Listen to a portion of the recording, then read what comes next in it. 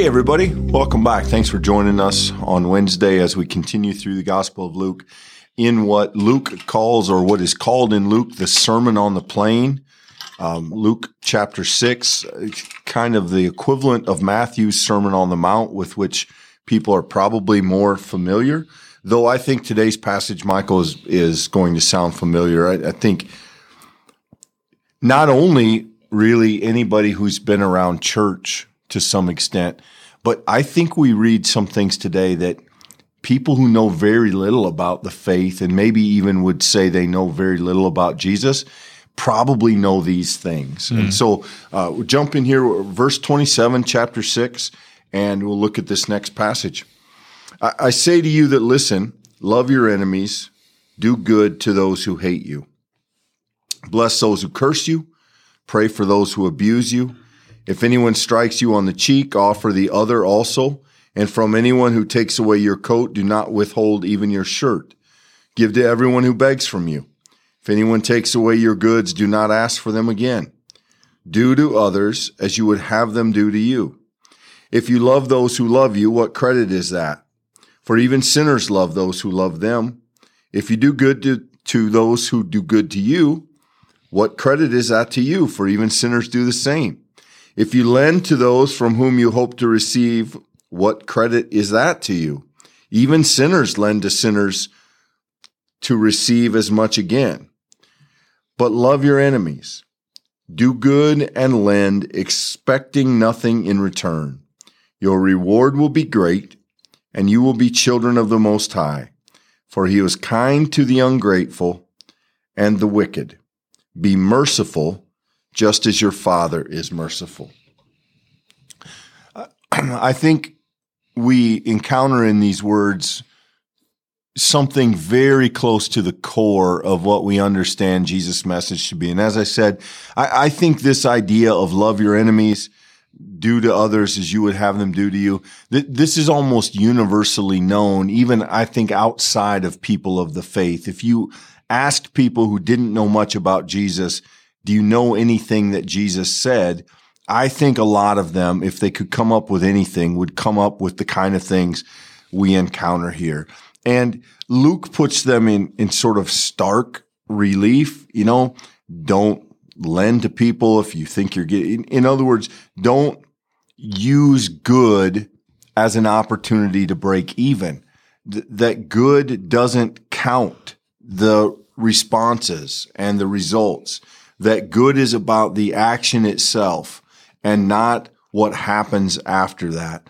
And there is a kind of openness in this, Michael. It's really a kindness that pays no attention to what happens next. And it's a deeply challenging kind of theme, but I do think we're close to the heart of Jesus' message. And certainly I think Luke would want us to see close to the heart of Jesus himself. This is one of those passages that I think we need to be very careful, because it's very easy to miss the depth of a text like this. You use the word challenging. I think that's the right word. But on the face of it, this could appear to just be kind platitudes, the kind of thing that you learn in Sunday school, right? Love your neighbor, be nice to even those people who aren't nice to you. It could seem like it's just a simple do good and be a good person, and that's what life is about. But that's not at all what this text is pointing us towards. If we look closely,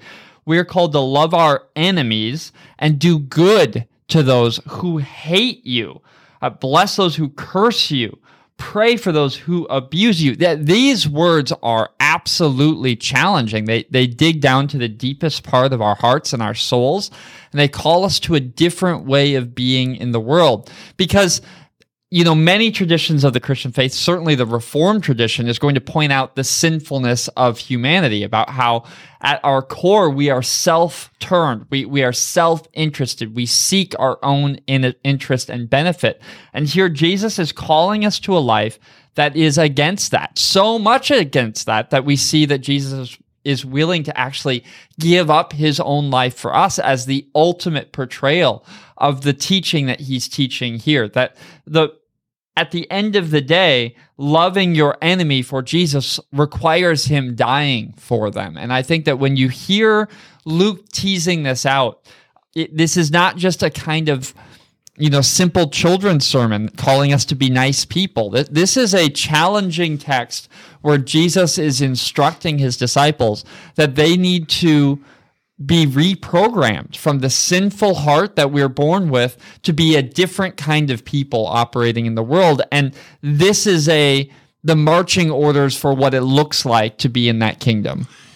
I think these are some of the more humbling words that we encounter in the gospel. This idea that we're not evaluated on how we love and treat those that we love, that love us, that the measure of our faith is not, have we been good to our family and have we been good to our coworkers and the people that we have good relationships with, but how have we treated those that don't like us? How have we treated those who abuse us? How have we treated those who speak against us or who we don't respect or who do wrong? I think this is one of the most difficult and possibly most misunderstood, or at least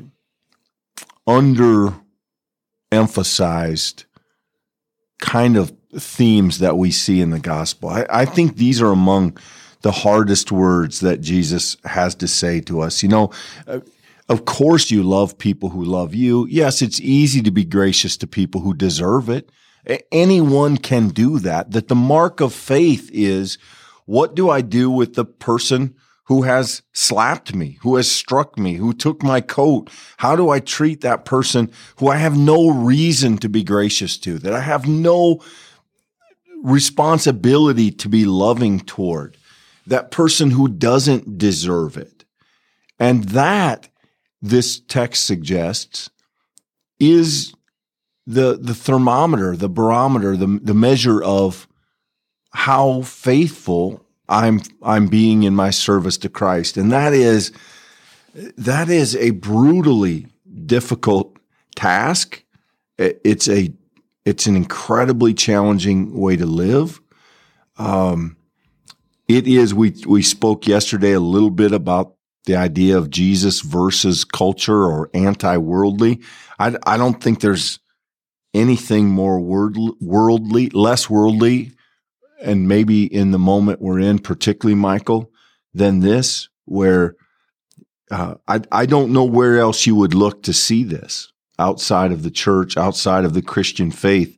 I'm not aware of anyone else who really says this. I mean, yes, there's some ideas about civility and niceness and manners, but this isn't that. This is so much deeper than that I think if you understand it, it's frighteningly humbling. It is on the verge of, how is it possible? How could I do that kind of territory? And I think when we have those moments, when we have that kind of strong reaction to a text, it is often a good sign that we've encountered something that moved us out of ourself and put us in connection with the gospel.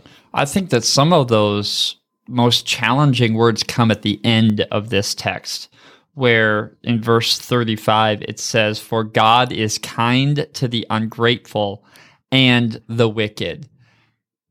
Just sit with that for a second. The ungrateful and the wicked. I cannot tell you the number of times I've had conversations, both with myself and with others, in which the common belief or the easy road is to say, well, hey, listen, if they're not working hard, or if they're not contributing, or if they're not grateful, or if they don't change, then why would we help them, or why would we serve them, or why would we love them? There's this deeply human response that says, you get what you deserve.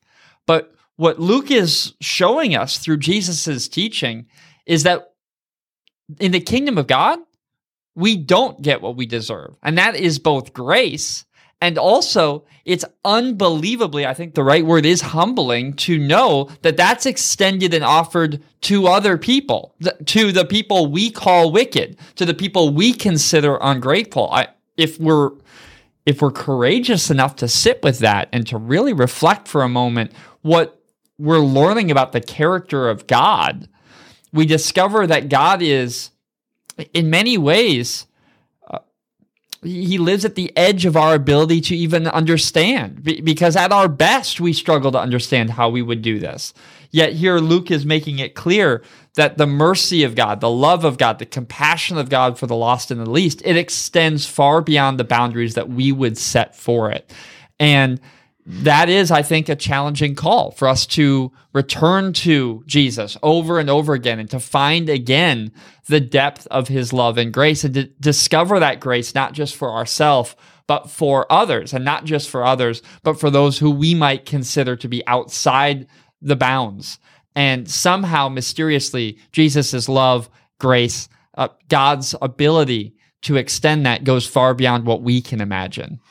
Yeah, there's a couple of interesting things. I think from a sort of interpretation language, it's interesting, and I don't know the Greek here, but in verse 27, but I say to you, if you try to connect that with who said something else? In Matthew, you see that they said this, but I say this.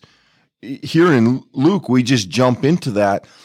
But this is so stunning that it presupposes who said everything else. But I say to you, in other words, it's contrary by its very nature. But I say to you that listen, not simply I say to you that listen. It's put against something, and that something is essentially everything else that you've ever been taught or heard. The other thing I think is really intriguing about this, Michael, is that it introduces the concept that Christians are to be marked by an unusual, an extravagant, and maybe even what looks like a foolish ethic of love, of generosity, of openness, of forgiveness, that we are to be marked by a kind of giving of those things that almost doesn't make sense, that is confusing, that is stunning, staggering, really, because that's what we see in Jesus. And yes, we strive to love our spouse well, and our children and our friends and family well, but most people do that. What distinguishes the people who follow Jesus Christ is how they show love to those who they'd rather not love, or who don't deserve love, or who have shown them something the opposite of love. And I think, that's a good thing for us to remember, that the ethic of Jesus, the morality, the call of Jesus, is in its own way strange. Maybe that's not a strong enough word. Absurd is probably too strong a word, but somewhere in the middle of those terms is this idea that what Jesus is asking only makes sense to Christians because Jesus asks it. And I think that gives it some weight. Well, and if only it was just that. I think we can imagine a teacher saying this. We can imagine someone using words to call us to this kind of living. But it is unimaginable that someone would live it, that someone would truly, in the words of verse 35, love your enemies. We can conceive of, what that might look like at its best, and maybe, under the right circumstances, we're inspired by the idea that you could aspire to that.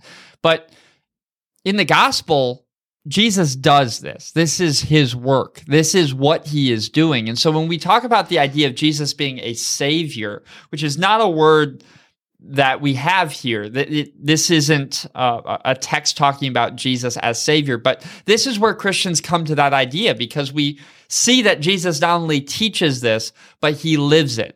That this is a practice part of who he is. And you used that language of Jesus here is showing us this isn't just an ethic, it's a way of life. It's a way of living in the kingdom. And I think that this is calling Christians to a particular identity, and this identity is rooted in the way that God intends the world to be. And the only way that we can live in that identity is if we participate in the way of Jesus. And that is the kind of exclusivity that I think that Christians believe in at our best. It's not an exclusivity, namely, that is looking to build walls that keep people out, but rather that compels us from the very center of our souls that if it's not for Jesus, then we couldn't possibly do this. If it's not for his way of living, the way that he taught, but then the way that he proclaimed that with his life, that if it's not for that, we couldn't possibly have a hope of doing this for ourselves. And so therefore we put our exclusive hope, our faith, our trust in him, that he will be the one who enables us to do this work, that we, joining our words with Luke at the end in verse 36, we might be merciful just as the Father is merciful. That's an incredible statement. And if we're going to live into it, it's only going to be by the grace of Jesus Christ. Imagine the implication of this passage, that the way you treated someone, that the way you acted and spoke towards someone or about someone, the way that you offered assistance to someone had no bearing on who they were and how they had treated you, whether they were good to you, bad to you, liked you, didn't like you. Imagine that life lived in such a way that the response to others was consistent no matter who the other was or what the other had done.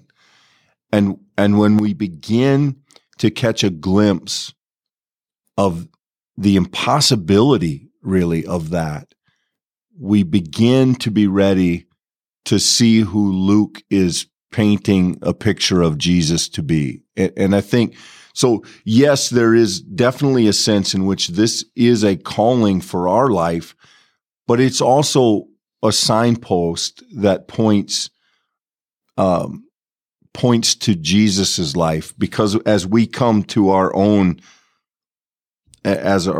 struggles, our own ineffectiveness to try and live this way, as we hear Jesus say these words and think, boy, I don't know, we realize he's not simply talking about us. Luke is describing the way that Jesus lives. And I think, that gives this passage kind of a twofold power in regard to our reading of it and our understanding of it. And Luke's way of telling it is less argumentative than what we have in Matthew, where it's the idea, that some say, I say to you. In this, it's far more of a self-revelation. It's Jesus teaching us the way, and not just teaching it with words, but ultimately throughout the book of Luke, showing it with his life. And I think that maybe some of the offering that we get from Luke is really a cold dose of simple reality. That this text is not difficult because it's hard to understand. It's not difficult because the vocabulary is challenging. It's not difficult because theologically it is beyond our ability to comprehend. It's a difficult text because of what Jesus calls us to. And so then the challenge is to hear him and believe him and seek to live that out. And there are some places of faith where true wisdom does not come from our mental acuity, but comes from our trusting practice. And I think that's what this text calls us to. Yeah, and maybe a last thought, Michael. Maybe we should have started with this. It's just now occurring to me. The word enemy is interesting because I don't know. In Jesus' context, most of the Jews might have referenced the Romans. Right. They had,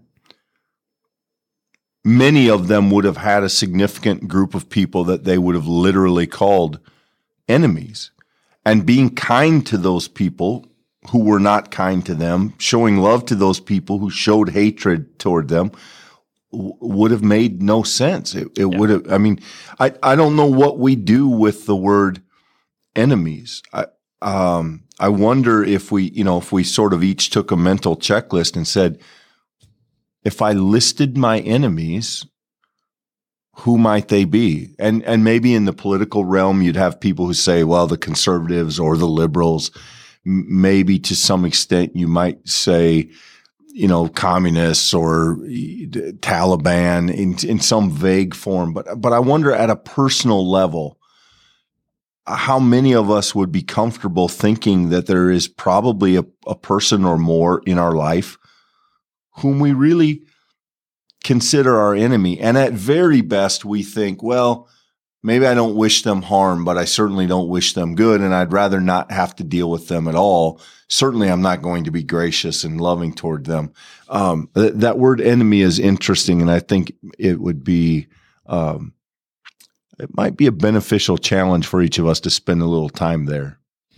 You said it at the beginning of the conversation. I think it's a good place to end.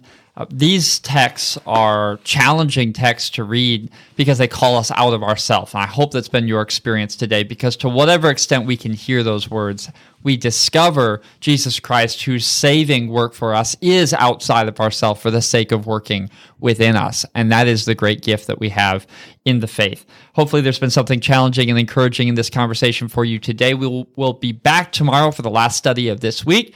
We will see you then. Thank you.